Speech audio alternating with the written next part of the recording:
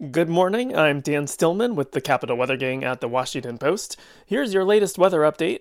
Periods of rain today, heavy at times this afternoon into the early evening, so not a pleasant day, but rather mild with temperatures this morning in the mid to upper 40s, climbing a bit to afternoon highs in the mid 50s.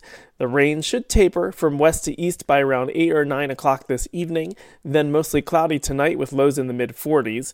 Partly to mostly cloudy Thursday and Friday, still the chance of a few isolated to scattered showers each day, and still mild Thursday in the mid-50s, a bit cooler Friday, upper 40s to low 50s.